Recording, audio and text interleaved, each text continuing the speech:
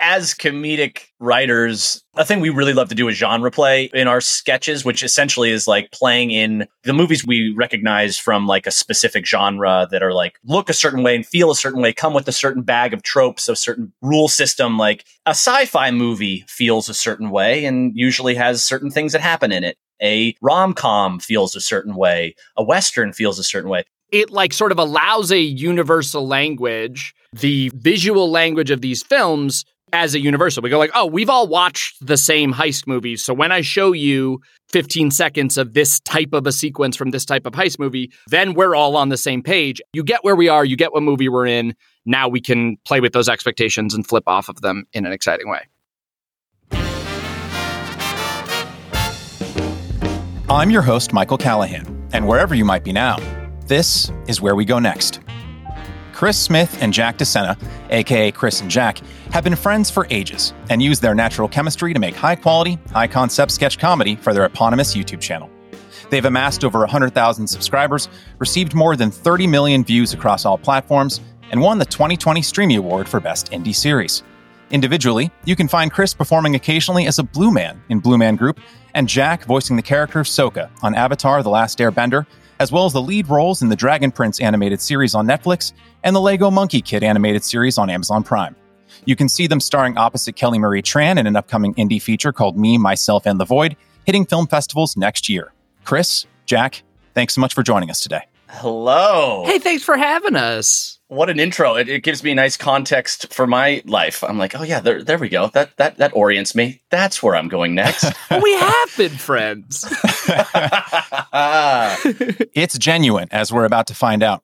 So before we get to the YouTube channel that shares your names, I'd love to do something that isn't that uncommon in your sketches, which is time travel. So let's go back to when you were both much younger looking versions of yourselves. Mm-hmm. You both did theater and clown work as kids, but your paths to Hollywood weren't identical. Chris, some call you the Tahoe juggler, and not because you juggle your time between LA and South Lake Tahoe, though you did grow up there. It's because in the mid-90s, at the tender age of 11, you got bored during a family vacation to Yellowstone National Park. Around that same time, I was buying the Klutz Book of Magic by John Cassidy. But there was another book of Cassidy's that caught your eye at a restaurant gift shop. That was a turning point in my life, as I think we've established by opening in this small cafe that was in a town, I want to say it was Austin, Nevada. It was a small little podunk town. They got one of those over there, too? They got an Austin? I think they do. All right. Yeah. It's either Austin or Jordan, because I remember in my back of my brain, I was like, oh, it's named after one of my second cousins. So that's all I got going there. But it was I was essentially on a family road trip to Yellowstone. I was bored out of my mind. We were taking an RV out on the christening trip after kind of going halvesies with another family on this used RV. And as we were the family to take it out first, the RV just kept breaking down. We were the ones to learn all of the issues that it had, which basically meant instead of just like a cool cruising trip to Yellowstone, it became kind of a great tour of rest stops and repair shops between Tahoe and Yellowstone, one of which took us to a little diner. And then there was a book called, Juggling for the Complete Klutz.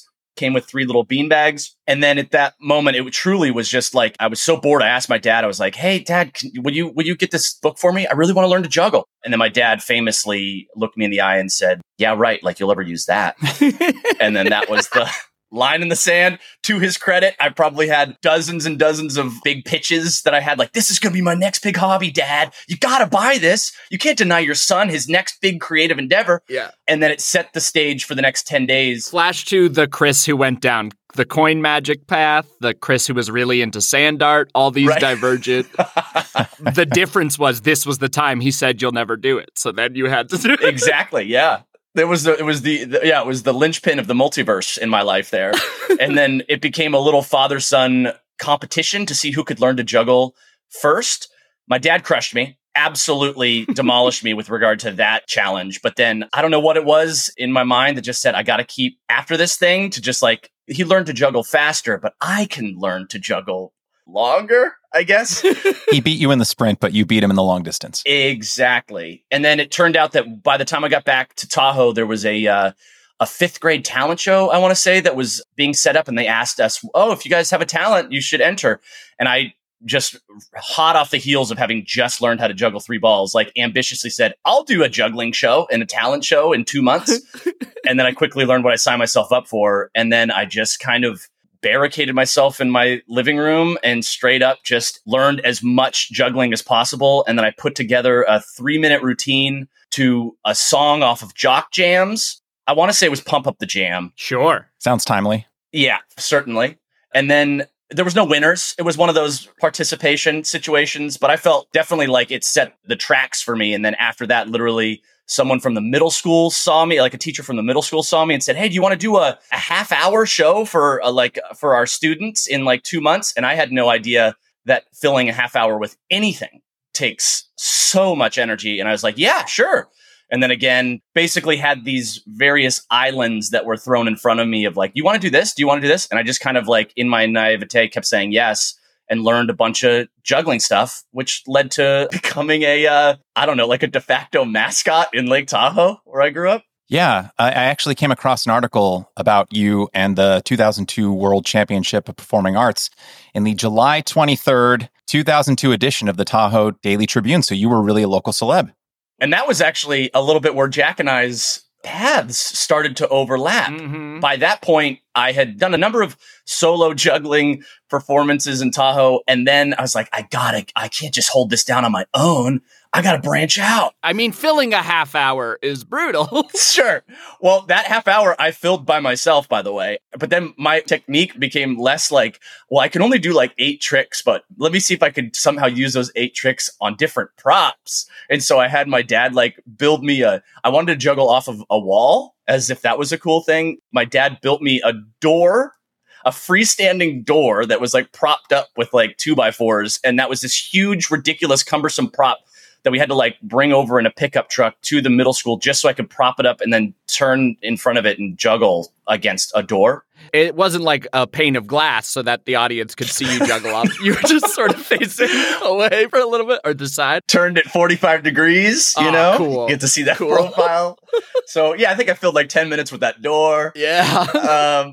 But anyways, after that point, I realized like, oh, I can't do this by myself. And so I ended up teaching my brother, Nick, how to juggle, and then my friend Mike Callion how to juggle. And then the 3 of us became the world famous Tahoe jugglers. From that, we basically just kind of hit this circuit in Tahoe where we were doing birthday parties, bar mitzvahs, weddings, Renaissance weddings, street performing. I make Renaissance weddings its own wedding because they were very, very clear to us at the time. Like, this isn't like your normal wedding. This is going to This isn't legally crazy. Binding, just to be clear. We're not. This is expensive cosplay. So even from a young age, Chris, you were a bit of a Renaissance man. You certainly was. And at that point, then we got an agent, I want to say, that was helping us like book gigs around town that ultimately was just basically someone that was around when we were doing street performing and saying like, hey, you want to have these kids at your party? Just like hustling while we were street performing, which got us a lot of random gigs and then put us in, I want to say it was through our agent that we learned there was this World Championships of Performing Arts in LA, which ultimately was straight up just a glorified pageant, pretty much. I don't think this was a sanctioned Olympic event by any means. Did you win nationals or did you just apply? We won entry by, I think, paying like $800. Yeah, there we go. Yeah, It was the first time ever in LA. It was me, my best friend, and my brother. My mom was there. We were just like living a dream, staying in this like hotel somewhere in Burbank, using the convention room as like this performance space.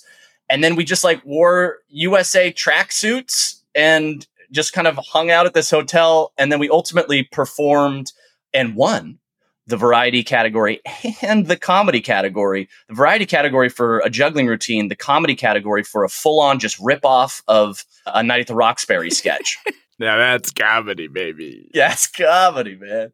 We performed then at the finals, which had some celebrity judges, one of whom was a cast member on All That, which was a show that Jack was on. Uh-huh. And then she and I became friends. And then her name's Chelsea Brummett. We became friends. She invited me to visit the cast on set. And that is where I met one Jack DeSena. Whoa. Are we there yet on the timeline, or do we have to zoop back to see how I walked the path to the... Yeah. That actually transitions us pretty well, because while Chris was performing in the 2002 World Championship of Performing Arts, you were starring in a relaunch of the most popular kids sketch show of all time, which Chris mentioned earlier, All That. Yeah. So I was a huge fan of the original All That, which it was like a reboot, but kind of in sequence. It wasn't like it had been off the air for a while, like season 6. Maybe a year or two? Yeah. And then like a year or two later, they just brought in a new cast for season 7. But they did like a full recast because I think a lot of the original cast had sort of like aged out of it. Yeah. So I was a huge fan. I had started acting a bit in Massachusetts. I was doing like local commercials and such and like, school plays or whatever. So I definitely was excited about that. It was a path I wanted to go down. But my family moved to Orange County, California for my dad's job, totally unrelated to the acting stuff. Oh, wow. It was totally serendipitous. I mean, like, had your dad gotten a job in like Scottsdale, you would have been out of luck. Yes, I genuinely, this is a question I should ask my parents. I think it was maybe like dad was getting a promotion to run like the West Coast operations for this company he was working at, and was given the option of like San Francisco or LA or like the LA area. So we then went on like family trips to both. And I think I was probably being like, oh, that'd be fun. LA, whatever. I'm sure it had nothing to do, but it definitely wasn't. So many kid actors, their families like move out there specifically for the kid, and it's like a whole thing. Right. That was definitely not what happened. My hope is that when you were on that road trip, you passed a sign that was up there and you're like, hey, wait, the World Championships of Performing Arts. Dad, they got everything here. Some cool stuff must be going on around here. If there's ever a film about the two of your lives, there would absolutely be that scene. For sure. For sure. 110% be that scene. But like tastefully in the background. It's one of those like pick it up if you do. Yeah. And you'd both be on the highway at the same moment. Like Jack would be there. He'd already be living there. And then Chris, you'd be on your way from Lake Tahoe to the championship. Wow. Yeah. The cars would pass. You wouldn't even see each other. Maybe you'd glimpse each other through the glass of your cars. While I'm driving past his broken down RV in this. Right, exactly. Should we stop to help them? No. Poor snot. Not a weird juggler, kid. Yeah, so we moved to Orange County, and I had been doing acting stuff, but my parents were like the most opposite of a like stage parenty thing. They like, we moved out to, a 45-minute drive from LA, but they were like, nah, don't do it. Like, settle in. We'll like talk about that later. If you want to later, we can talk about it. So I was just in middle school in Orange County because I had been fairly frequently like going to Boston for stuff when I lived in Massachusetts. So we weren't doing that. And then somewhere like beginning of 8th grade or something, my mom saw they put out like a big open call, like nationwide open casting call for All That. And she knew that it was like my favorite show in the world. So she told me about it. So I went to a couple thousand people like open call in LA. And then it was like 6 rounds of callback because they were seeing like tens of thousands of kids nationwide. So yeah, I think it was like 6 or 7 rounds. And then they started like pairing us up. They gave us sides of a scene. Which are like lines for a script, side script dialogue stuff. Yes, they gave us like a little script. It was a character called Crazy Terry, and he was real crazy.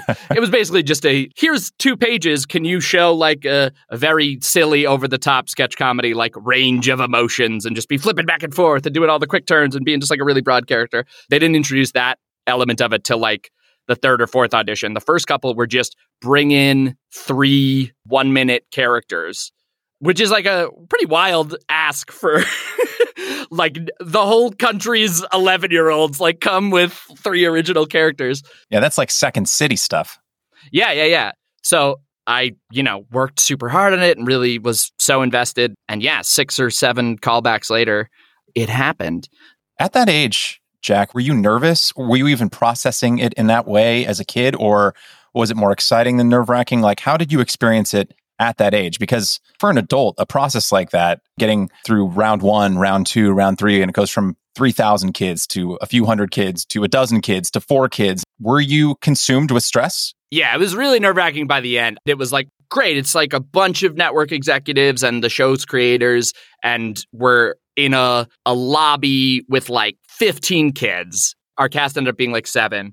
But, it's like, it's not going to be 15. It might have even been fewer than that. It was a real, like, we were all meeting each other and getting really excited, but also at the same time, you go like, oh, but I don't know. What is this? And I'll say I was like pretty good at being confident going into the rooms. It was like sitting and waiting around. I got real stewy. These are all things that amplified much more later in life. Like pre-audition nerves got really intense for me at a certain point. And even just like performance stuff, like I was a real, like I would throw up before every play in high school and stuff. And so I think that was maybe already happening a bit at that age. Like while waiting in the lobby, I would probably go and throw up. Yeah. But then once I'm in the room, it was like, all right, well, this is the thing I made. I'm going to just do the thing again.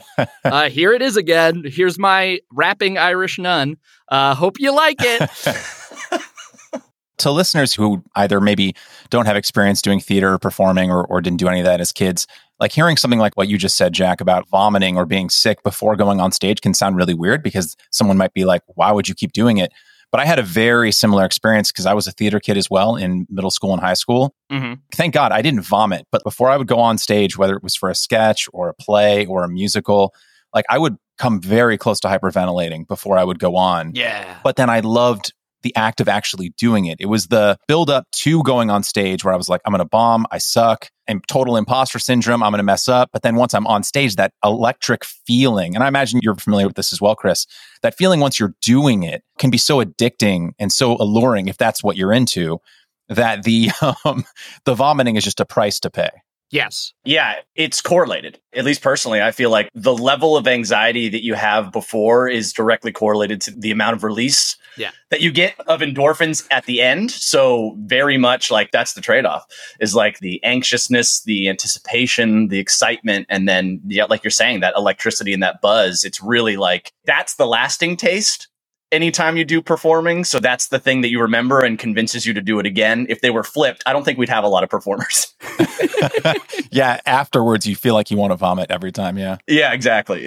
Yeah, nothing. No, thank you. It's just like a movie. It can start with a weak first act, but the third act has to kill. It's true. I think it's the same way with the feeling you feel before and after performing. Yeah, I think that's a great assessment. I was also curious in hearing Jack's vantage point of like being the kid going in and being so nervous beforehand. It's like, in a way, it almost feels like getting sick was like the necessary threshold for your mind to just then go in with a vibe of like that's the trade-off is sometimes those things you want the most, you have to unfortunately give an impression like you don't need it or you don't want it. Right. Yeah. And then, if you went through the traumatic event of puking your guts out beforehand, you're at least in a room, you're like, well, at least I'm not puking anymore. This is fine. Yeah, there we go. I'm past it. And I think they did a good job. It's a really intimidating thing, but they also know it's an incredibly intimidating thing. And they're rooting for you, like they're trying to find these 7 kids to fill out this cast. So if I remember correctly, I think Dan Schneider, who was the showrunner, creator, I think he like pulled each of us aside before and was like, everything you've been doing is great. This is why you're here. Just like go in and show them that. Let's just do it. You felt like we're on your side. We're rooting for you. Just come in and show us what you got. So by the time then I'm actually like stepping in, it was like, all right, cool, here we go. But before that, sitting in a lobby for like 3 hours while other kids come and go and do it, it was like, nightmare. Yeah. Well, I was prepping for this interview. I went back into the archives and watched some of your sketches from all that, Jack. You actually said that when you were on all that as a kid, you once had a couple prop guys smash breakaway vases over your head because you liked it so much. Uh-huh. This is what blew me away. And again, like just from watching these videos, I never would have guessed that you were nervous because you were also a regular participant in SNCC's, or for the uninitiated, Saturday Night Nickelodeon's on-air Dare segments. Yeah. For instance, you were put in a bathtub and covered in worms, stuffed inside a giant punching bag and punched by a professional boxer. Yeah. Covered head to toe in honey and chicken mash and pecked by chickens. I don't even remember that one. Cool. This one was the most disgusting. You put a live scorpion all the way inside your mouth. For sure did that. So watching you do all of this 20 years ago really helped me realize that there's probably nothing you could do in your sketches with Chris today that would faze you, right? No, stuff like that, I'm just like, yeah, I'll do whatever on camera. It doesn't matter. And that was a real, like, at the time, the specific, like, on-air Dare things. I think that came in maybe season 2 or 3 that I was on the show. I did, like, 4 years total. I think it was, like, season 2. So it was already, like, we were a little more comfortable. We were in the rhythm of it. And then they told us, like, hey, this year we're going to be doing these interstitial, like, hosting segments for SNCC that are basically, like, Fear Factor.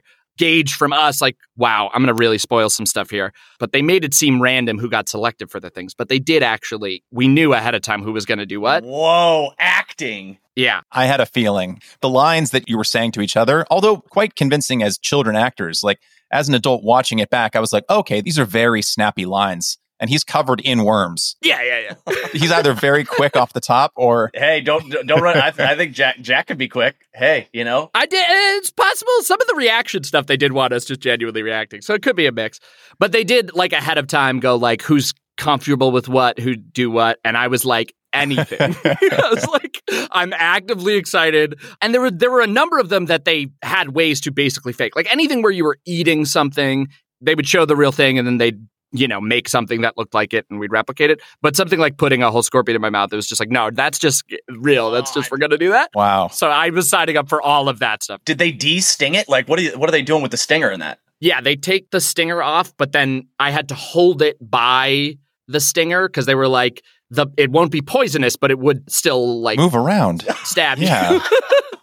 So I held it by the thing and then lowered it into my mouth. So like that was real. It going into my mouth, me closing my mouth around it and holding it there was 100% real. And then there's a shot where they added a fake one with just then where it's like I'm hands free and just a little like stingers poking out. That was fake. But the initial like lowered it in my mouth, closed my mouth around it. It's just going to be in my mouth for like 30 seconds, then take it out was 100% real.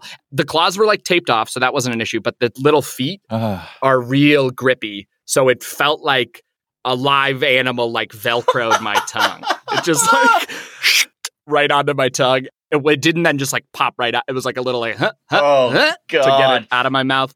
In a parallel dimension, though, like I'm up in Tahoe or in my life, like you were kind of living and doing all of the things that any of us teenage boys wanted to do anyways, but you were getting paid to do them. Like the idea of someone being like, hey, put a scorpion in your mouth. I'd be like, I think I might do that. Oh, yeah. Especially like the level of confidence in like people who are hired for a day to oversee a simple thing on a set. I don't know if my level of confidence would be quite as high, but at the time I was like, this is Hollywood. Everything is perfect.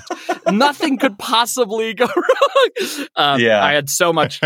And they did. They took good care of me by and large. And then the getting stuff cracked over my head. I was very into like the stunt type of stuff. I was really into like physical comedy and pratfalls and stuff. And so that was another thing that just like to the writers, I was like, yeah, if you want at any point want to like, if I need to fall down, if I need to get something smashed on my head, I'm down. And so that would happen occasionally. And I just thought it was like very fun. And I think it was the first year I was there, someone else got a vase smashed over their head in a sketch. And I was like, listen, if there are any extras, I would love to experience that. And the props guys were like, we have to save them. But then at the end of the season, they pulled me aside and were like, listen, so we didn't end up using them. So like, yeah, if you want to. And they took me out to their workshop and smashed a couple vases over my head. And it was like, I got pictures somewhere. It was like a joyous day. There was a lot of Hollywood dream come true stuff. There was like shooting the like main title sequence was so like, oh, wow, I'm actually part of the show that I grew up watching. We had a lot of like celebrity guest hosts.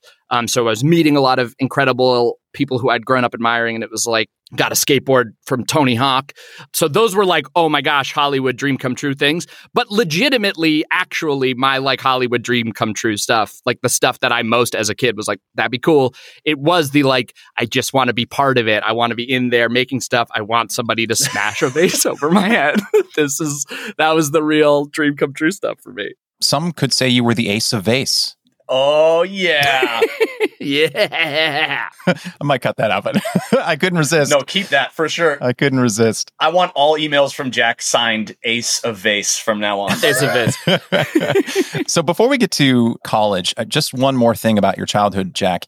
Alongside sketch comedy, you also began voice acting at around age 15 as the character of Sokka in the modern classic Avatar: The Last Airbender. At least, I think it must have been around 15 when the unaired pilot episode was made in 2003. So what was it that drew you and continues to draw you to voice acting? I think some of the sketch background was part of the appeal of trying voice acting. I was really into doing silly voices and was getting to do that a lot while on all that. So there was sort of a natural push there, with my agents of like, hey, we can, start sending you out for voiceover stuff. But it really was just like, I just had agents and they also had a fantastic voice department. I had done a little bit of it in Massachusetts. I had done a couple of like radio commercials. I completely blocked this out of my memory until recently, but I remember actually my first VO stuff was my after-school program, Braintree After School Enrichment, BASE, had bought some commercial time on Radio Disney and took a couple of like the kids from the after-school program to Boston to record it. And I got so into it that I made friends with the engineer and started just like emailing him pitches for Radio Disney commercials that I could record. Wow. When I was like 8 or 9. That would be pure gold if you found those emails. Oh, man. I know. I wish I could find it. But it was just me emailing him like, okay, what if it's this like blues song, but here are the lyrics and it's about Radio Disney. And after a while of that, this incredibly nice man was like, yeah, come on in. Not these, but we could use you for. So I did a couple of like Radio Disney commercials. And then I started auditioning for radio stuff in Massachusetts. So then I moved to California, don't do anything acting wise for like a year or two. But then my second LA agent, after I had already booked all that, and after my first agent turned out to be embezzling, and I part of a class action lawsuit, don't worry about it. Hollywood. My second agent's CESD, who I'm still with now, and I'm their longest standing client. They had a fantastic voice department and just started sending me out on stuff. So before Avatar, I did this Disney movie called The Wild, which is like the least known, like it is a Disney animated feature, all of which are generally completely revered, but this one no one remembers. But I had a small part in that movie, which has a very similar plot to Madagascar, is why no one remembers it. But I did a small part in that, so I was getting just really into, this is really cool, I would love to be doing more of this. My agents were sending me out. All listeners of the podcast, please go watch The Wild right now. flood the algorithm. Let them be like, wait a second, this is the cult hit. We need a sequel. It's ready to blow back up. Yeah, it was just VO is incredibly fun. There's this thrill of being able to create a character, being able to like disappear into something. There's the ease and excitement of like, you're in the booth, you've got the script, and when you're shooting live action stuff, the effort it takes to do a reset to get another take is massive. You've got like whole departments having to do all this stuff to execute like, great, let's go back to one, let's whatever. There's just so many moving parts, whereas like VO, you're there, you're in the booth working with the director, you get to just go back and try it again and try it again and try it again. And it's this very like easy, playful thing when it's going well. So I loved it immediately and was really eager to try to book some more. And so I had a Cartoon Network pilot at the time that I was like, oh, this one's going to go. This one is going to be the show I'm on. And Avatar is like, it's a weird little action thing. I'm very confused by it. It seems cool. And then I saw the Avatar pilot and I was like, oh no, this is something special. So that carried me into Avatar. Yeah, we did the pilot when I was 15 or 16. I was in high school. And then, animation takes so long. And so much of Avatar was like hand drawn in South Korea. So it was a long process. So most of the recording then of Avatar was like while I was in college at UCLA. And going back to that story about you as a kid, like trying to audition for VO, must have been back in Boston. Was it before you moved to Irvine? Yeah, I was doing some like radio stuff back there. I did a Hood Milk commercial, I remember. It's just interesting to see how like the through line, both in yours, Jack, and yours, Chris, your childhoods, it seems to be a through line for like a lot of kids from performing arts backgrounds or kids kind of in that mold. I have this memory, and I'm just going to share it in solidarity.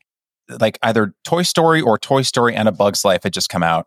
And I was like obsessed with Pixar. And I was like, I think I could be a voiceover actor. I think I could do this. And I was like 13 or 14 at the time. And I grew up in the East Bay. So we were like 30 minutes from Emeryville where Pixar was located. Oh, there you go. So I asked my mom, I was like, Mom, do you think I could like audition for the executives at Pixar? And my mom, not knowing anything about, how the industry worked because we didn't live in Hollywood or have any experience with it, was like, Michael, let's just drive down to Pixar and no joke, maybe you can take a meeting. Yes. And so we drove to Pixar and we get up to the security gate and it's just me and my mom. There's a security guard there. And he's like, how can I help you? Do you have an appointment? My mom's like, no, we don't have an appointment, but my son is really good at voices. And we were wondering if he could audition for the next Pixar film. And the security guard just looks at my mom like she just said that I'm an alien or something. And he was like, all right, yeah, that's not how that works. And so I was a little sad that day. Yeah. So she took me out for like ice cream in Emeryville and we made a day out of it. Oh, I love just the bravado of it. I love that. That almost could have worked, I feel like. But sometimes that stuff, yeah, that could have worked. The brashness of ignorant moms is sometimes so clutch. So I was in middle school before I started doing anything in LA because we had moved. Like I said, we just like took a year, whatever. So 7th grade, middle school, there was like a talent search that came through my middle school and watched us do like drama class basically and was like, picked me and 2 other kids and were like, you should be in Hollywood, kid. And it's a total scam where they just like pay us like $3,000 and we'll introduce you to an agent and we'll give you like one acting class. And my mom feigned a ton of interest and called them and was like, oh, this is incredible. And like, what kind of agents, which agents do you introduce them to? Oh, you know, this one, this one, this one. And mom was like, amazing, awesome, we'll get back to you. And then just called all of those agents. That's amazing. And just completely, yeah. Anyways, and that's how I got an agent who then embezzled. So whoops. And it's a bad story. It turns out I forgot.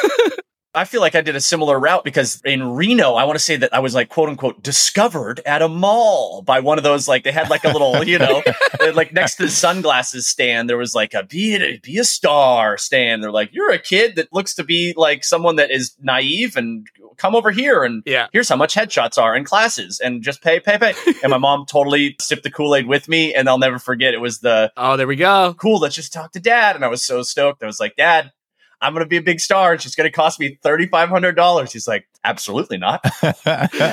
And let's discuss this. So I want to say it was, I don't even know. John Robert Powers, I want to say is what it was called. John Robert Powers. I was about to say the name. It's 100%. It's John Robert Powers. I can't believe it. It's a place called John Robert. That can't exist anymore, right? Just like now kids know that, like, no, you get discovered by being on YouTube. Yeah. Being on TikTok. I don't need it. Yeah. That can't be the model anymore. But let's fast forward past your respective childhood traumas with fraud to 2007. So at this point, you're both in UCLA's student sketch comedy group Company. Mm-hmm. You're doing an interpretive performance of Spider-Man 3 with sock puppets for the school's annual Spring Sing, which is a nearly 80-year-old tradition that showcases, quote, UCLA's most talented students performing song, dance, and sketch comedy, end quote. Take our listeners through how the two of you first met and when you knew that the two of you had something that would endure all these years later. How about we start with you, Chris? I had been at UCLA 2 years before you, Jack? I want to say 1 because you're 2 years ahead of me, but you transferred in, right? Yeah. So I was at UC San Diego my freshman year. I did a sophomore transfer to UCLA after a whole sidebar story about transcripts and whatnot, but it was all figured out, all good. Ended up where I wanted to be. And then at UCLA, really, because I think it's mainly because I got there a year later, I really came in with this energy of like, I have to maximize my time here. I have to like make up for the year that I missed. I'm only going to get 3 years here. Let me just pack it all in. And so at that point, I knew I wanted to do something in entertainment. So I was just like signing up for like any acting class, any film class I could. I was a theater acting, or I was undeclared my sophomore year just to like decide between film or theater. I joined an improv group that was student run called Buick on campus. Bruin United Improv Comedy Craze. With a K. And that was just like a weekly, let's get together, let's just play Whose Line Is It Anyway games, essentially. But started to make a nucleus of friends there in like kind of improv comedy. And then had been told by my buddy Sean, who is a good friend from Tahoe I grew up with, who was at UCLA the year I wasn't there. He essentially did this, almost like had a scout mission of a year of like, Chris, you need to do this, you need to do that, you need to do this. And he was the guy that told me first about Company, which, as you said, is like essentially the SNL cast that introduces these musical acts and this like 2-hour talent show. It's like an annual event. It only happens one night. It's very electric. It's very exciting. And like the whole school shows up. I'm going to post a link to some of those sketches in the show notes. I actually highly recommend people check them out because it's an electric audience. I mean, people are going crazy for those sketches. Yeah. What was wild was that I had never seen Spring Sing before I even auditioned for Company. I just like knew enough about it from people that had done it in the past and like their essentially like their vibes and what they were interested in. And I remember you audition, I want to say like 2 or 3 months before the show. And there's weeks and weeks and weeks of like writing and pitching and rehearsing. And so I essentially auditioned for Spring Sing Company my sophomore year, got in. was thrilled to get in, and then just basically was taken under the wing by some of the seniors that had done company for the few years before me. My superpower in that is that I was the guy that growing up got the camera. In high school, I bought the camera. I learned how to edit. I learned how to make little videos and whatnot. And a big part of company is like 5 or 6 of these sketches. You do probably like 15 sketches in the night, but are videos, like really like, they're going to be projected on these screens for an audience of like 5,000 to 7,000 people. And then I was the guy that essentially came in and was like, okay, I'm not going to, I know my place here, but I can be the guy that makes the video stuff elevate. And so from that, I was like the main director of the videos. I was like pitching on the scripts and whatnot. And then essentially did that Spring Sing sophomore year. And again, I'd never seen it until I was literally on stage doing it. As we've said, was like a rock star comedian experience. It was, if you didn't love sketch or performing before that, if you're up on stage and there's 7,000 people that are like hanging on every word and just like, they're the warmest, kindest crowd. They just want to laugh at things. And all of the jokes are basically inside jokes about UCLA. It's an easy crowd. But just to be like, I'll see you in Ackerman Hall. Whoa! 7,000. You're like, I am a god. It's like when rock stars will like be at a stadium in Boston or something and they'll say the name of the town they're in. Yeah. Exactly. And people just go, he said the name of where we are. This is live. You can't script that. So what was really cool also was there were these celebrity judges that would come too, and they would be this like panel of like 4 celebrities that would be judging the music acts. It was also this like roundabout like Hollywoodizing of the event where Jason Alexander was in the crowd of my sophomore year experience. And my buddy Brian Singleton and I did this routine called Balls versus Ropes. And I was a juggler and he was a competitive Olympic jump roper. No joke. Look him up, Brian Singleton. At the time, we're like in company, we were all asking ourselves like, oh, who has weird talents? And then, I sheepishly raised my hand about juggling. Brian sheepishly raised his hand about jump roping. And we came up with this kind of like turf war sketch idea, live sketch idea. Anyways, we did it. It brought the house down. I remember Jason Alexander gave a standing ovation. And that was a real like life moment for me. No one else, but you could see him. Exactly. Just, 5'7" of Jason Alexander, 300 rows back. That moment in particular in Spring Sing and Company really solidified like, this is my happy place. This is where I want to be. This is what I want to be doing. And these are the people I want to be doing it with. Brian and I, and a returning group of a handful of other friends from that year, really went hard on making the videos even better. Like Brian was really instrumental in helping like get a lot of the video stuff going. And this is me segueing into where Jack and I... So Chris's second year at UCLA, second year on Company, was right when I had been admitted to UCLA because it's in spring, right? So there was an admitted students welcome tour for the UCLA theater department. And I was there considering going to UCLA. It was definitely my top choice, but I was still like checking it out, scoping it out, and saw people filming this very raucous sketch on what's called Bruin Walk, which is just sort of like the center thoroughfare of campus. It was some people filming something. There was a lot of underwear and Viking hats and pool noodles and confetti. And it was like, I have no idea what's happening. But I wandered over to just like check that out and immediately recognized Chris because, whoa, flashback. We had actually met 2 years earlier. Yep. Through Chelsea Brummett, one of the celebrity guest judges at the kids, what's it called? The World Championships of Performing Arts. World Championship of Performing Arts. And fellow cast member of all that. She then brought Chris by set and we hit it off. He was there for like a week or a couple days, I don't remember. And we just really took to each other immediately. And we're doing a lot of bits. Like within the first day of meeting each other, for some reason, and this is not a thing that I did outside of the Chris context. Same. But we were doing prank phone calls together. We were in the green room of all that and somehow bonded immediately and just started doing prank calls as a duo. But like tasteful ones. They were good. We were the ones landing on the joke. We were making fun of ourselves. Yeah, like we called an escrow service. And it was clear that I was a, teenage boy calling an escrow service because I had mistaken it for an escort service. Yes. And so the whole call was like me kind of trying to see what was possible as the lady got to like, oh, honey, oh, honey, you've got this all wrong. This is not the right number. But it starts out perfectly because she's like, are you a buyer or a seller? Buyer. I'm a buyer. Anyways, so we were doing prank phone calls and just totally hit it off and then stayed in a bit of touch. I'm very bad at staying in touch with people, but we were just basically instant messaging for a while on AIM, and then he was kind of ghosting me. But just because I don't like AIM. He got a lot of away messages, probably. Yep. So, Chris, when you were online and every time you heard that door creak open on AIM, you were like, maybe it's Jack? This is the day. Yeah. Is this the day? But little did I know I had to go to extreme lengths and produce a ridiculous sketch video on campus at this exact day that Jack is considering going to UCLA. It was the easy tip over the top thing for me because it meant, hey, I've got a buddy here that I had no idea was going to be here. And he's already doing all the stuff that I was worried wouldn't be here. It was like, oh, it's a fantastic theater department. I'm excited about that. But a theater department isn't, necessarily going to be the place where there's an improv troupe and a sketch comedy team and all of that type of stuff. So while I'm visiting the theater department to then run into a buddy who's like, here's all the stuff you hope is here. All these great comedy opportunities. It's here and I'm already doing it. And I can introduce you to this whole side of this world. It was incredibly exciting. Also on that tour, Miles Marsico, who I had just been in the wild with. Anyways. And my high school girlfriend was also going to UCLA. So it was all pointing there. It was a real lock-in moment of yes, this is where I want to be. I want to be in whatever that dumb thing over there is where people are screaming and throwing confetti. I'd like to go do that.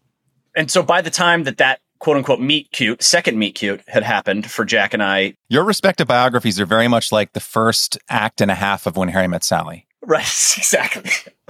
We're certainly trying to keep that alive. So far, the plot is still working out in our favor. We haven't had a big falling out yet. No, and we're gearing towards those couch interviews when we're in our 60s. And right. So you're telling me that one of you has already sprinted to the other one on New Year's Eve? Has that already happened? Have we crossed that threshold? Absolutely. Every year. It's a tradition. And so basically Jack signed up to go to UCLA. He reached out after you'd already started coming to school. We saw each other at the theater department. And then at that point, I was fully in with regard to I'm doing the company, I'm doing Buick, which, was still improv regularly. I was juggling in the UCLA marching band. Yep. Jack is also a huge sports fan and football fan. So there was just a lot of mutual overlap interests that then I introduced Jack to the folks at Buick, the improv group. Obviously encouraged Jack to audition to do company. All this stuff he obviously did of his own volition and skills and everything. Freshman year, I joined Buick, but I forgot to apply for Spring Sing. I sent in my application a week later. They're like, yeah, we already did it. I was like, shoot. So I didn't do company my first. Right. Yeah, I didn't do company until my second year. But we were on Buick together. That's right. My freshman year. And then my sophomore year, we were running Buick together. And then I joined company and we did company together my sophomore year. Yeah. Yes. Essentially, during those 2 years where we were so in line with our creative, not only just the things we were doing, but it was also just it became very, very clear very quickly, and probably from the very beginning of just how quickly we clicked comedically. But a lot of our comedic vibe, the various interests we had, and also just kind of our interests in movies and genre and creativity in general and how we conceive of things, how we talk about things. It was so enriching to talk to each other to where it was it was truly a rabbit hole where we could just kind of spiral and talk forever. And that initially took shape in encouraging each other to pursue their passions, giving notes on each other's scripts if you're working on it, just really being more best bud support system creatives. And that first year I was on company, I was definitely looking to you for guidance because you were the vet. You'd done it for 2 years. So we ended up writing a number of sketches together for company and kind of also became cleanup guys together. If somebody else's sketch was going to be in, but it needed some work, we were we'll get in there, we'll punch up some jokes, whatever. Just really, really took to writing together and supporting each other's separate work really quickly. Yeah. And then essentially at the end of my senior year with company, we by that point had created a nucleus of 5 or 6 of us from company that kind of came together as this is a group that we all creatively spark with each other. Let's keep the momentum going. And so had already looked ahead to what's our next thing, beyond college, knowing some of us were still in school like Jack, but then we decided to make a web series where we kind of pooled our collective talents and we made a show called Dorm Life, which was our first foray into something outside of school and essentially like a mockumentary set on a college dorm floor, which we had a lot of experience in. Yeah. And then at that point, it really started to get like, that was truly the transition point, that show, into like taking it seriously as you can, comedic writing and bits and seeing what it could turn into. And then Jack and I like working together more and more on that then from that point forward, we were still kind of in our own lanes, and then, came together on some like side projects, some sketch things. But it wasn't until about like 5 or 6 years ago that when we really, laid it down to formalize, let's be a partnership and make this happen. Yeah. Yeah. Quick aside on dorm life. Life is so strange sometimes. So back in 2012, I had just written a short film about this couple who was going through the end of their relationship. And I was looking for like the right actress for the role. It needed someone who really had some serious acting chops. But I didn't want to go through the whole audition process because I'd done a bunch of that in film school. And I was like, I just want to find someone through like a friend connection or someone who knows someone, grab a coffee with this person and see if we connect. And one of my friends at the time, a woman by the name of Laura, was like, my friend Hannah has been acting since UCLA. You should reach out to her. So she gave me the email for a woman named Hannah Pearl Utt. And Hannah and I exchanged some emails, and we set a coffee date to meet up and talk about the script. And at the time I was like, I'm not auditioning her. I'm just going to talk with her about like how she works as an actor. But I got to find some of her performances online, right? And at the time in 2012, I think she'd been in like a couple short films, but the vast majority of what she'd been in up until that point was Dorm Life. Mm-hmm. Yeah. And so I find myself, it's crazy, like looking back at it now, I was just like watching Dorm Life episode after Dorm Life episode, like through the Britney prism only. Exactly. I was Yeah. like, well, Yeah. this is a drama I'm making, but she seems like she knows her stuff. But Yeah. She's great in it. just a crazy small world. That is hilarious. What a cool small world experience. Because and she is the like beating heart of that show in many ways, like the straight man to everybody else's chaos, was a very formative show for all of us, and such a ridiculous thing that you guys had connected. It seems like that show, it had to have been a kind of practice for what Chris and Jack, the YouTube channel, eventually became years later. And I'd love to transition to that in just a second. But I imagine just that schedule of producing so many, basically what are, short episodes of TV, like between 5 to 6 minutes in season 1 and 7 to 9 minutes in season 2, 20 episodes in season 1, 26 episodes in season 2, sponsored by Carl's Jr. Thank you. But that must have been a real gauntlet for the two of you in terms of the relentless grind of film production.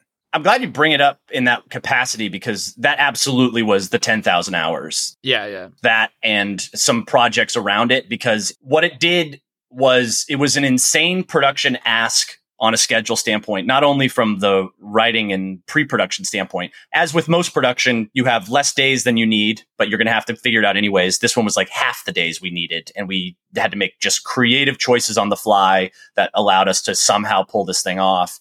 And then a lot of people don't realize the post-production process on that show. Also, like, I edited all those episodes, and that was a 2-year chapter of my life while I was also working full-time and editing on stuff at this production company that produced it.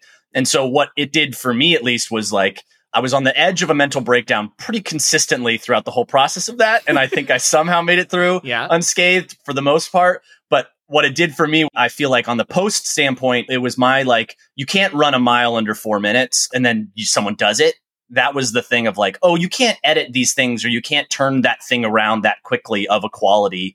And then with no other choice but to do it, that was the time where it kind of like at least reshaped in my mind what was possible for very little money and what you can do on your own with your own craft if you just kind of like really don't listen to what folks say can or can't be done. And that really carried over into, at least I hope it did, into what we do with the Chris and Jack stuff, because, a lot of what we do is extremely ambitious, but goes through the filter of very few people. And Dorm Life taught us that you can still get a lot of bang for your buck, so to speak, with just trusting your creative energy. Yeah. It also established that Chris and I, there's just so many tiny, tiny decisions that go into anything you're filming like that.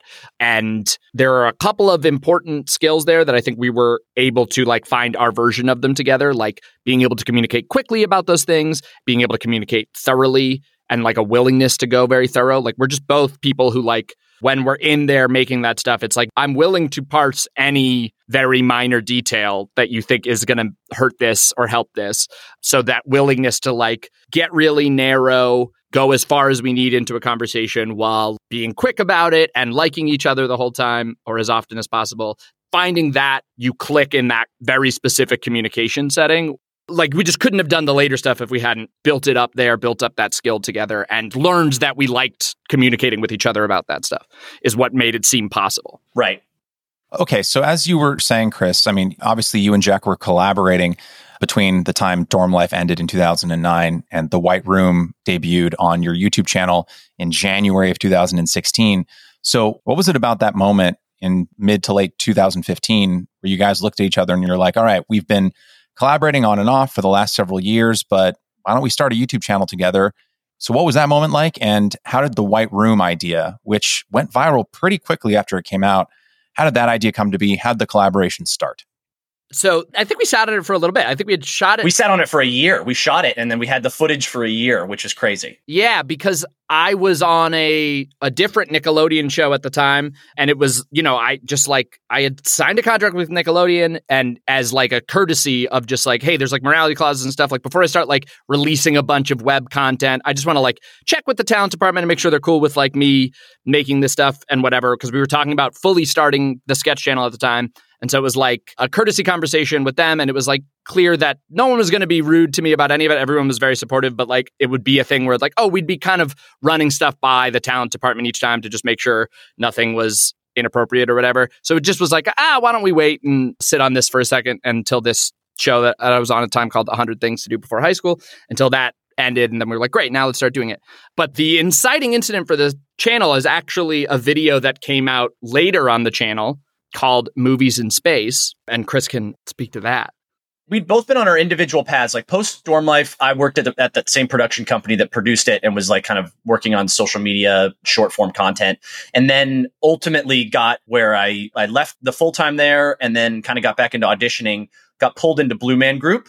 Blue Man Group became my life, where I was off on the East Coast. I was traveling. I was having adventures for a few years while Jack was fully pursuing the VO stuff and his acting and voiceover career, while we were still supporting each other and keeping each other, just like actively writing our own things and keeping a conversation going. Yeah, we were like reading each other's scripts and yeah. And when I was out on the road with Blue Man, I found myself continually being called. I just kind of always felt this feeling of I want to go back. I want to give filmmaking and writing and performing another shot in LA. I had the space to kind of like come back on my terms a little bit, where I was like, I've got a bit more of like a cushion. I've saved up some money. I can come back and really give this like a focused shot.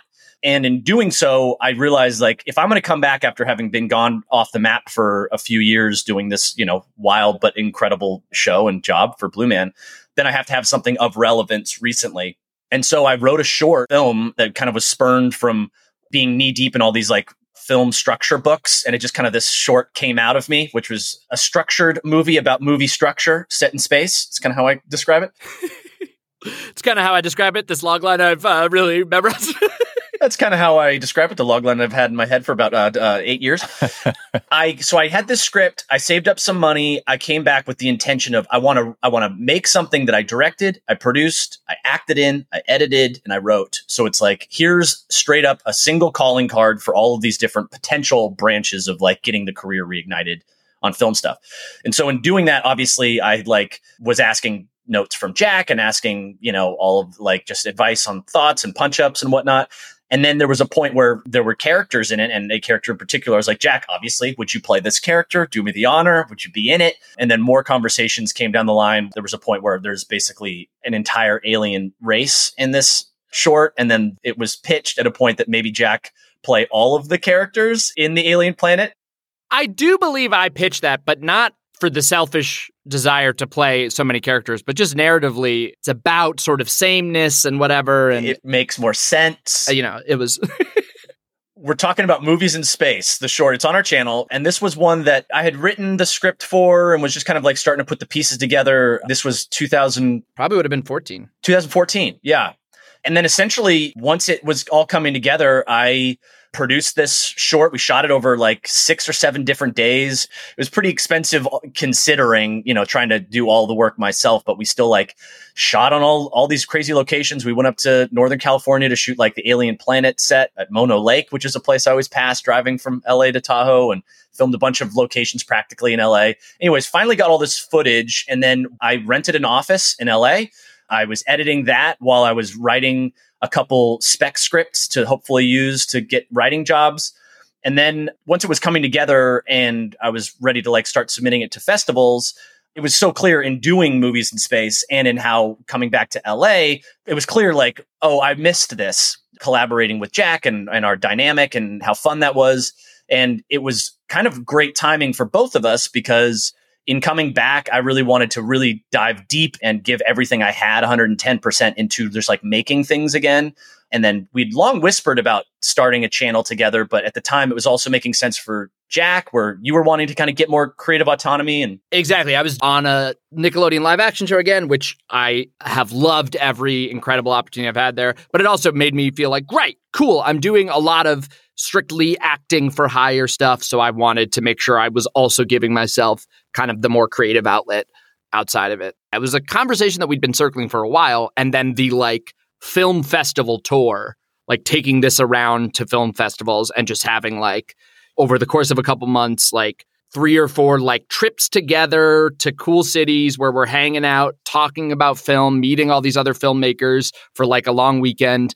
Each of those just kept reaffirming like, yeah, we should be doing this. We should do this. We should be doing this. We should be making this stuff. We should be doing a lot of this stuff. We were in such a echo chamber of just our own minds that then to like finally share something and have this like this direct reflection of people really enjoying what we were doing. We're like, oh, there's something here. And at that point we decided like, let's give a channel a shot. Let's start putting out some sketches. Maybe we'll use them as like links that we can share as we pursue other things, but like, let's try and release a couple things. At which point then it was stockpiling like a handful of scripts. So it was like we kind of met a few times to brainstorm on some ideas. I was coming by that office. Yep. You rented. I was hanging out. We just like kind of laundry listed some premises and some ideas. We were refining our kind of like sketch writing process at the time, but we kind of just gave ourselves assignments to go off and give first passes at these like fun premises and ideas. And we'll keep throwing them back and forth just to kind of like pick ones that made sense.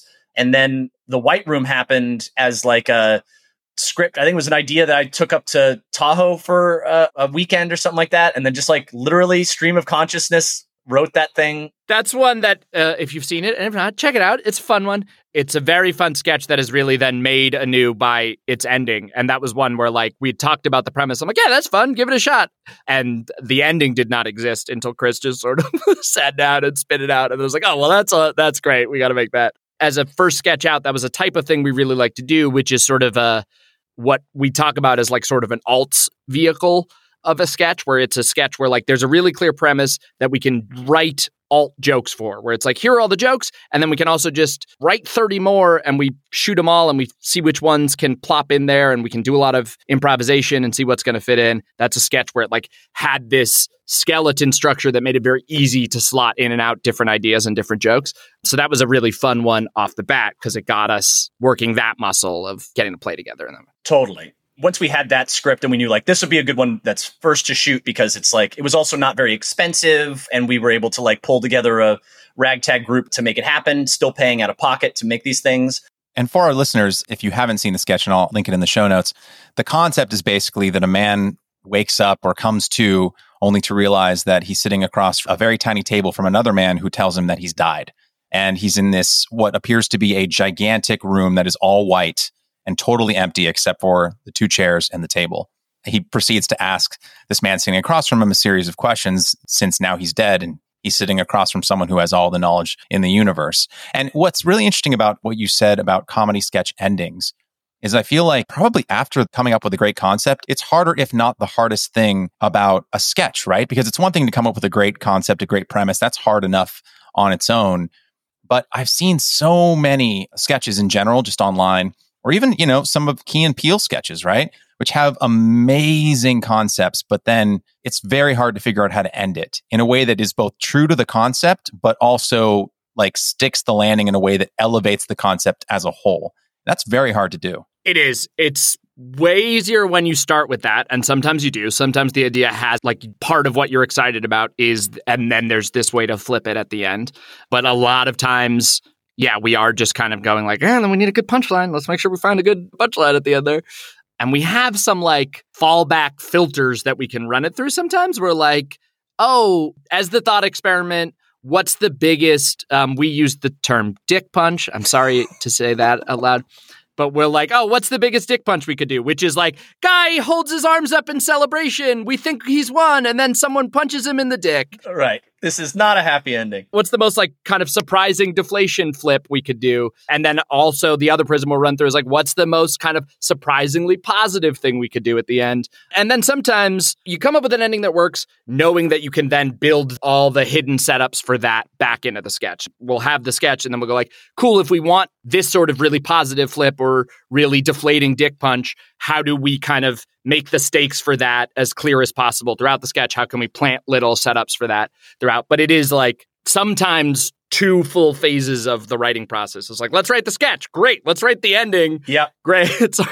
Another prism we put it through, like another test sometimes is like, it can be a happy ending, a sad ending, or a dick punch, or it can be like a satisfying conclusion that can have its own surprise sometimes. Because I think a thing we really challenge ourselves to regularly is like, people will remember an idea for the premise, but they'll hopefully stick around for like the surprising relationship story. We really like to give more character roots and like a relationship you're kind of rooting for, or a unique adult relationship that you haven't maybe seen put through this prism before. And so oftentimes we also like the feeling of, oh yeah, you know, that felt whole. That story felt like, oh yeah, you came for just like a dumb little heisty montage thing, but the dismount is kind of like a moment between like 2 male coworkers, you know? So I'll say too, how narrative our sketches are does make it easier to write endings, because we are generally writing sketches that are very premise driven and plot forward, which is not always the case in sketch comedy, right? Like a lot of fantastic sketch comedy is just like, here's a very funny character that is, you know, a lot of the classic like SNL and Mad TV, you know, you think of like the Target Lady, right? That sketch is the Target Lady is at the checkout counter and she has this very funny way of interacting with people. And you kind of get a parade of now somebody else comes up and she interacts with them. Now somebody else comes up and she interacts with them. And she doesn't change. Just there's different comedic beats of how she expresses her thing. But that's very difficult to end, because you just kind of like, it's a sketch composed of mini episodes of the sketch. You just kind of do her routine 3 times, you escalate it a little bit, but she's not going to change and there's not going to be some big plot progression. That's a very common type of sketch comedy that is not quite what we're doing. And so these more like premise-y, plotty sketches do kind of want to have an ending, want to have something surprising, want to have narrative closure, want to have these characters who are going on this relationship journey find a satisfying conclusion.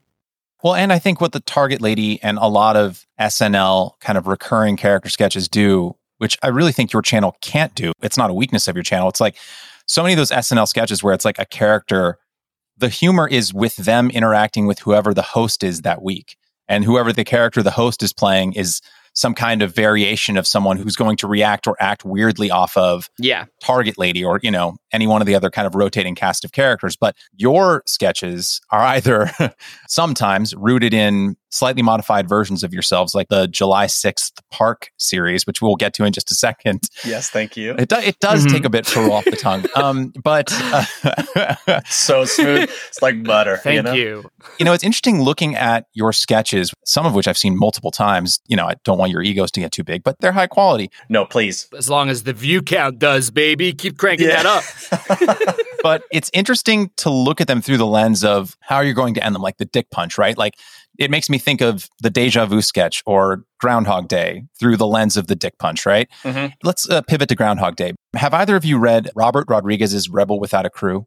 I have, yes. Okay, because one of the big things about that book that was really inspiring to me, I read it right after I moved to LA, but before I got into film school, is he was talking about how he made his first film by basically leveraging all of the existing either talents or locations or people, like anything that he already had in his life, he would leverage into his first film because he just didn't have any money. I mean, he famously like subjected his body to like, you know, random medical testing just to raise money for it. So he's like, I know someone who owns this car, so that's going to be the car the villain drives. I have someone who has a blue vest, so the hero's going to wear a blue vest. And all these kinds of things where he was just pulling from his life to up the production value on what was really a shoestring budget. And so I think of something like Groundhog Day, which is something that just jumps out, where it's like, Chris, you're able to leverage your decades of juggling into the premise, which is basically this guy reveals that he has been experiencing the same day over and over and over and over again, just like in the movie Groundhog Day. Is this something I'm guessing that you both leverage constantly in your sketches where you're like, okay, we have access to this location or this person or this prop? Is that something that you're still to this day kind of thinking about when you're ideating sketches, or do you ideate from an absolutely pure place and then kind of walk backwards into it and think, okay, now that we have this idea, what do we have already existing in our lives that we can use to up the quality? How do you go through that process? Both. Absolutely. Both. Yeah, I'd say starting out the channel and starting out anything, it's always hardest to get the boulder rolling. And once the boulder's rolling, then stuff starts to get a little easier. So when we were starting, it was leveraging everything, especially on Movies in Space. It was like calling in every favor, putting up my own money, doing everything I possibly could. But what starts to happen and what started to happen for our channel, and speaking of, White Room success, we made that sketch. We sat on the footage for a year. We created the channel the day that we posted it, somehow got to the front of Reddit. That's how I saw it. It went viral that day. And literally we posted a link first thing in the morning. And then by that night, Jack and I were cheersing cocktails, having just gone viral, and we're refreshing. Yeah, refreshing. It was insane. And there was then the world was asking like, what's next? What's the next sketch? And we, had pocketed a couple premises and scripts and stuff. Essentially, I guess I'm getting at like, it required a lot of the two of us to start things just from our own, like leveraging our own skills, leveraging our own money, our own props, our own locations. And then what starts to happen once you've like made something, even if it's not great, oftentimes people start stepping out of the bushes to help a little bit, because it's the hardest part is being the one to get something going. And then if something starts, then people want to be a part of something.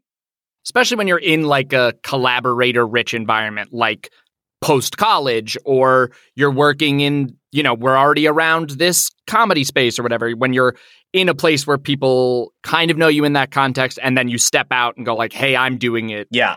And so we really lucked out, because a testament to some of the earlier stuff became like links that we could share with friends or people that we were hoping to collaborate with. And then we became very, very fortunate in our kind of like our Rolodex of people that have skills and talents that wanted to prove themselves or have something that they could make that would be more fun. For some of our directors of photography that have these incredible cameras and these incredible lighting senses and see what we love to do, they see collaborating with us as almost like an opportunity to like break away from the routine of them shooting commercials all the time. It's like, oh, come over and play with us, where we're going to be super open and collaborative, and you're going to elevate our stuff. We're going to hopefully give you something very funny to work with and play with. So sometimes there's that retrofit of like one of them going like, hey, I've got this piece of equipment I want to use. Do you have anything that would kind of get to showcase this? Yes. And sometimes we'll write to that. And then other times we'll be sitting on, sometimes we'll write sketches just because the idea hits us and we think it's funny.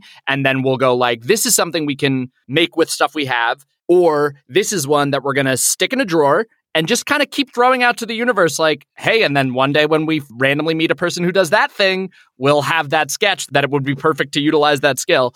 So we have a couple of sketches that we wrote not knowing if we would ever be able to make them because we didn't at the time have the means. Two quick examples. We made one called True Friendship, which was essentially like an Indiana Jones-esque kind of video play that we realized like, well, we wrote this with like booby traps and like a cave and like in a cave. We're like, this one probably won't. This will be a shelved one. And then it was like a few months later, we had become, by that point, there was the YouTube Space LA that had some sound stages that you had a YouTube channel that over a certain subscriber count, you'd have access to some of these spaces for free. And we'd always check these emails that would come out every month to see like what was available. And there happened to be some cross promotion with the movie Alien Covenant, where they had an Alien Covenant set recreation from like David's little like workshop cave, Michael Fassbender tinker in there. And it had a bunch of like alien iconography that basically were like, can we shoot our thing in like 6 hours? But then we go in there and we took all of the signs of Alien out. The first hour was just us like scrubbing out all the face huggers. Yeah, exactly. And then we shot our thing that looked like, oh, this is kind of like a cave, and we made it work. And then we put all of the alien iconography back up again. And it just looks like the most expensive thing imaginable. It looks like we built this incredible set. Which was wild. And then another example is The Art of the Heist, which is a sketch where it's a heist crew preparing for some sort of like mission. And then they're going over this scale model on a table, as you do before you break into the third act, about like, you're going to go in here and then you're going to throw flashbangs there. But our artist friend has some imposter syndrome about quality of the model. The quality of the model. And when we wrote that, we knew like, well, neither of us can make these models properly. And there has to be like a bad one we could make, but there's got to be like a pretty well-made scale model. And we had all these jokes. And then we were like, another one that's shelved, like, that's a fun idea, but we don't have the skill set to make this until... But we had one friend. We were like, our friend Darcy Prevost, who is now an incredibly accomplished set designer and art director, does a ton of Jim Henson studio stuff. She's incredible. We were like, we can shoot one email to Darcy. And if Darcy wants to do this sketch, we can make this sketch. And if Darcy doesn't want to do the sketch, this disappears. There's almost no other way we could ever make this sketch. So stuff like that, where it's like, we have the idea, we'll put out the one-shot feeler, or we'll just have the antenna up for whenever we find a cave set, we'll make that sketch. That's a thing we'll allow. And then there are other ones where it's we know what we have and we write to it. And that combination allows for sort of like different creative sparks. It's like if an idea hits you that you don't think is possible, it's okay. It's a 5-page sketch. You can write it anyways and chalk it up to like, well, there was an afternoon wasted, no problem. Or we definitely want to make something and here's what we have accessible to us. Is there an idea that comes naturally out of that? Like that is also possible. And some of them too, like can be quote unquote put in the drawer because at that time it seemed like that's the only way that premise could work. And then later give it some time and suddenly like, oh, it doesn't have to be in space. It could be a Western, but still have the same joke. Same comedic game. It just, we've transposed it over here. The other version of that, like what resources do we have available as a creative spark is each other. Like when you're talking about Groundhog Day and like putting in the juggling joke, that is a thing we both really like to do. What skill of yours, either practical skill or like performance skill, comedic skill, can I show off in a sketch? What can I like write towards? So we do that a lot for each other. We'll go like, hey, this is a character that you do that I think we should find a vehicle for. Or Will the Robots Let Us Live was definitely a like, how can we build a sketch vehicle that gets at Chris is in Blue Man Group and has this like is genuinely my favorite physical comedian, Chris and Bill Irwin. That is good company. I will absolutely take that. So it's like, let's write something that utilizes that. This is one version of that physical comedy that you're phenomenal at. This like stillness, this robotic style that sort of uses some of the Blue Man skill. Let's write towards that. Let's build around that. That is a different source of creative spark that comes out of knowing each other really well and being able to look at sort of our catalog and go like, hey, it's been a while since we've done a really character-driven sketch that shows off this type of character you're good at. That's a real fun execution that comes through in the like more off-the-cuff, looser stuff that we do too, like the July 6th Park World, the Wormhole Monocle, where we also know each other so well and like certain nuances of just us as people that turning those like some of our natural inclinations up like 15-20% is also something we write towards too. Like I know Jack makes me laugh so much when he is in a character place that he is just trying to keep things together barely, but is showing the cracks. Like that kind of a character that Jack, he just wears it so well, of a guy that like tries to keep presenting as if he's tough and keeps it all together, but behind the scenes things are just in shambles. I'm literally editing a sketch right now as our next one, and I'm losing my mind. It's just like a showcase piece for Jack, and it is so funny. Well, there was something you said a few minutes ago, Chris, that really, it reminded me of a quote from Chris Rock. I just want to share it with the listeners because I think it's apropos. He said, quote, "I'd always end up broken down on the highway." This is before he became famous. "When I stood there trying to flag someone down, nobody stopped. But when I pushed my own car, other drivers would always get out and push with me. If you want help, help yourself. People like to see that," end quote. It really relates to what you were saying earlier about how, and especially in Los Angeles, this is a little inside baseball for our listeners, but it's very easy to talk a big game. It's very easy to talk about what you're doing next, the project you're about to start, but it's an entirely different thing once you see someone actually start something and they're like, oh, this is a real thing and it looks really cool. It reminded me of that quote, Chris, because I think it's so true. And it's not just the entertainment industry. It's really almost anything in life. When you see someone starting something and it already has locomotion, the chances of other people coming around to help just increase exponentially. I love that. Even within our thing, I mean, movies in space is that, right? Like he built the track to get it started. And then once that was happening, I was like, man, this is great when things happen. Let's do it.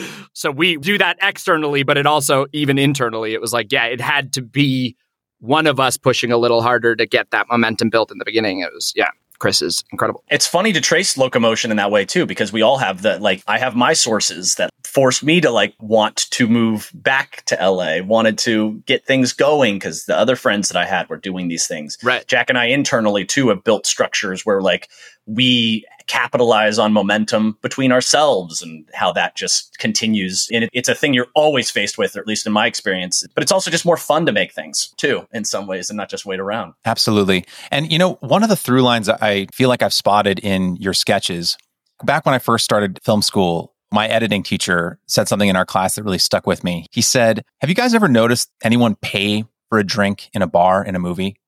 And we all were kind of scratching our heads. We're like, "No, I don't think I've ever seen anyone pay." Yeah, they're they just get the drink from the bar and they walk away, right? And he was commenting on how, I'm sure you gentlemen know this, but the term for our listeners is often known as shoe leather. There's just stuff that happens in real life that you just cut from a movie because explaining it or showing it would just slow a movie down to a crawl, right? You want to keep things moving very quickly. You got 2 hours or 2 hours and change to get in and out. So you don't need to see the guy pay. Just get the cocktail, walk back to the date, move on, right? But it seems like a lot of your sketches linger and examine the absurdities in movies. Yeah. Whether it's the moments between the montage, the art of the heist, the art of the heist, because you'll have people in these heist movies standing around a diorama and you're like, who made this? Yeah. Or in English, Please, even Your Whole Life is a TV show, right? Which is kind of a riff on The Truman Show. Mm-hmm. It seems like you're both really fascinated with the kinds of things that happen in movies that we all generally tend to wash over, because if we were to linger on them for too long, the movie would be 6 hours long. But it seems like you mine a lot of stuff from that. Yes. You've hit the nail on the head, because as comedic writers, at least for us, a lot of our conversations oftentimes after seeing a movie or a TV show or stuff, we make each other laugh by also just pointing out strange things, or what if that happened, or isn't that also weird? Have you noticed this happens in that thing? Why do we accept that? Why is that a thing? So we definitely like thought experiments and asking little questions to kind of make each other laugh in some ways, but really get to the root of who decides on these rules in what we decide on storytelling. Yeah. How long were they standing behind that door waiting to come in? Exactly. And so a thing we really love to do is genre play in our sketches, which essentially is playing in the movies we recognize from a specific genre that are look a certain way and feel a certain way, come with a certain bag of tropes, a certain rule system. A sci-fi movie feels a certain way and usually has certain things that happen in it. Mm-hmm. A rom-com feels a certain way. A Western feels a certain way. So we like to just as fans of film are drawn to movies that are big and sweeping and oftentimes live in a certain genre. And for that reason, to explore kind of the things that then we might not have seen as often in those corners of filmmaking, and also help us a lot comedically within sketches in general, because a lot of times when we start our sketches, you kind of have to ultimately start in a place where you let people know very quickly where they are and what's going on before you get to the joke. And oftentimes, if you're watching a movie genre or something that looks like it's straight out of a sci-fi movie, it's a little less you have to explain to the audience as to who these people are and what they're up to, because in a way you're kind of telling an audience you're in a sci-fi movie and they're already then in their mind carrying with them all of the expectations of a sci-fi movie. So we can start to undercut those like we do in moments between the montage. It sort of allows a universal language. Not that we never do it, but we don't necessarily go to very observational. This is a thing that happens every day in life that everyone's accustomed to. That's a type of comedy that people are great at that I don't have that skill set really. Instead, we're using the visual language of these films as a universal. We go oh, we've all watched the same heist movies. So when I show you 15 seconds of this type of a sequence from this type of heist movie, then we're all on the same page. And it is we all know what it's like to be on Instagram and be scrolling and whatever. It's the same sort of universal experience we're able to tap into. You get where we are, you get what movie we're in. Now we can play with those expectations and flip off of them in an exciting way. Yeah. Another through line, I guess you could say, that I see in your videos is just a constant self-imposed need to continue innovating and pushing yourselves. Whether it's the 12 days of Chris and Jack, where you posted a new video every day for 11 days leading up to Christmas, a video on Christmas, and then a live stream that day from opposite ends of the world. Movies in Space, like you mentioned earlier, Chris, which, features dozens and dozens of versions of Jack. Space Escape, which was a VR 360 series, an animated short that the two of you were working on, I believe you mentioned in a recent live stream. That's right. Yeah. It seems like you use your Chris and Jack channel not only as a way to get your talents out there and make great sketch comedy, but as a vehicle to continuously push yourselves. Because if you wanted to, you could just kind of keep making the same kind of sketch over and over again, which is not an unpopular thing to do on YouTube. Right. Mm-hmm. You guys get really weird, really experimental. You really get out there, and it seems like you're using the channel as a way to stretch your muscles. Part of that definitely comes from the way we started doing YouTube. Was we wanted to be making these movies, we wanted to be making these films, and viewed YouTube as a great place to put them and like point people towards. Like we viewed it initially as like, this is a portfolio place, without being as much someone who came up in YouTube and wanted the YouTube language and viewed it as YouTube for YouTube's sake. It was much more like, we want to be making this stuff. This would be a cool way to share it with people. So we continue to be chasing that element of it, the portfolio piece, the like, what have we not made before that we want to try out, that we want to stretch ourselves with? Absolutely. It's a shared joy of making these, and also strokes individual pursuits and excitements too. And it's definitely like, we see the channel as a holistic experience. We've long wanted people to be able to dive into any of the things that we've put up there and hopefully want to hang out and click on the next thing and click on the next thing. So there's certainly like a filter of when we think about what we're going to make next, it's not only to challenge ourselves and try something new, but it's also for our audience to experience something new from us that hopefully will like contribute to the larger patchwork of the channel. Because in a way, it does, yes, offer opportunities or like, be a portfolio piece to show a link to someone for a potential future job. But we're so fortunate to be able to kind of paint in there and make our paintings. And we treat it as like craftsmen that are going in there and spending hours on the mundane and trying to make each of them of a certain quality, even though they may be so different feeling. There are some hits for people. There's some clunkers for others, but we definitely like give each of them the same treatment with regard to how do we make this stronger, funnier? How can we challenge ourselves in this moment now to like try something we haven't tried before? Because truly a lot of why we're doing it is for the joy of it. And sometimes, we chase that feeling less than we chase the like, cool. All right. So Groundhog Day got this amount of views because it came in at this runtime, and we should check the analytics and make sure that we never, as you probably can see from the variance of our view counts, we never chase that game, but somehow are still able to play in the sandbox, which is what we definitely like do for the joy of the game.